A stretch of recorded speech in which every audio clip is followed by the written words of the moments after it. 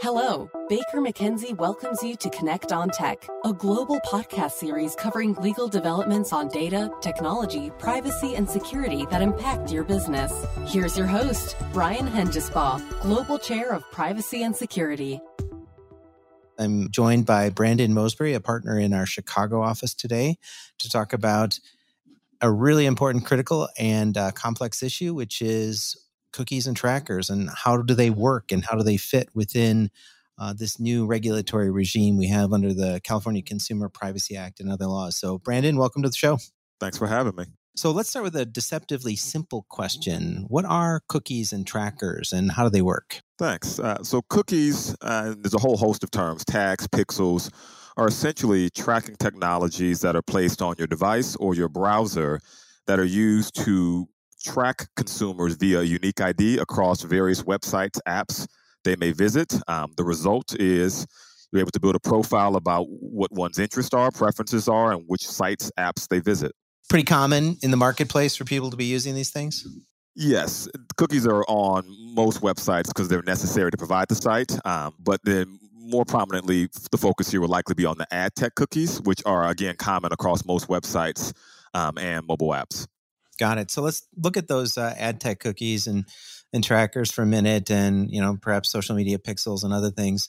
How do you see it? Do you see the usage of these types of cookies, trackers, pixels, et cetera, constituting a sale under the California Consumer Privacy Act? Yeah, that's the elephant in the room, isn't it? And so essentially, if we aren't in a position to have an agreement in place with our third-party ad tech providers, it may look like a sale under CCPA. As we know, the focus of CCPA is whether or not in return for sharing data, am I receiving any monetary or other valuable consideration? And there could be the argument that by allowing the cookie to collect information on my site and then add information from other sites that have been visited with the same cookie in the same ad network, that is the valuable consideration I've received in return for allowing you to place the cookie on my site. Yeah, perfect. And I think we've been, as we're here near the very end of 2019, as we're recording this before CCPA goes live, I think we're hearing in the marketplace a good number of retailers are anticipating or interpreting that they are selling data. So they're going to be posting some of these do not sell my personal information links. We know maybe in the banking or heavily regulated spaces, they look at it and say, gee, we've locked down these types of third parties before to not use the data for anything but delivering service. They look more like a service provider. So maybe we don't think we're selling data, but the market is pretty fragmented right now and not necessarily unified as to how people are exactly thinking about these things. Are we expecting more developments, Brandon, on this? Are we going to, get some solutions coming out from the marketplace to really help us with this? I think so. And again, it's kind of a slow uptick just given the technology behind cookies. But there are providers out there that are providing solutions to help clients manage these issues, identifying and putting into buckets which type of cookies and trackers may constitute a sale, as well as assisting with providing a more formal opt-out. I think historically, a lot of clients would rely on the standard Digital Advertising Alliance or Network Advertising Initiative opt-outs.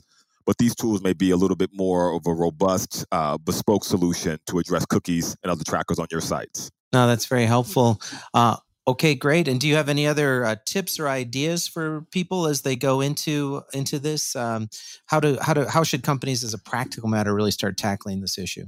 I think the starting point for any business is to sit with the marketing team or the products team and really understand what technology is used on the sites and to understand kind of the scope of sites that are available. I think historically clients have often focused on their websites, but we also have to consider mobile apps because although they don't rely on cookies in the technical sense, they rely on similar technologies. Perfect. Brandon Moseberry, partner in the Chicago office of Baker McKenzie. Thanks for taking us through an update on cookies and trackers and CCPA. We'll look forward to catching up soon. Of course. Have a good one. Thank you for listening. Stay tuned for our next podcast when we connect on tech. For more information on data and technology, subscribe to our blog at connectontech.com or visit our website at bakermckenzie.com.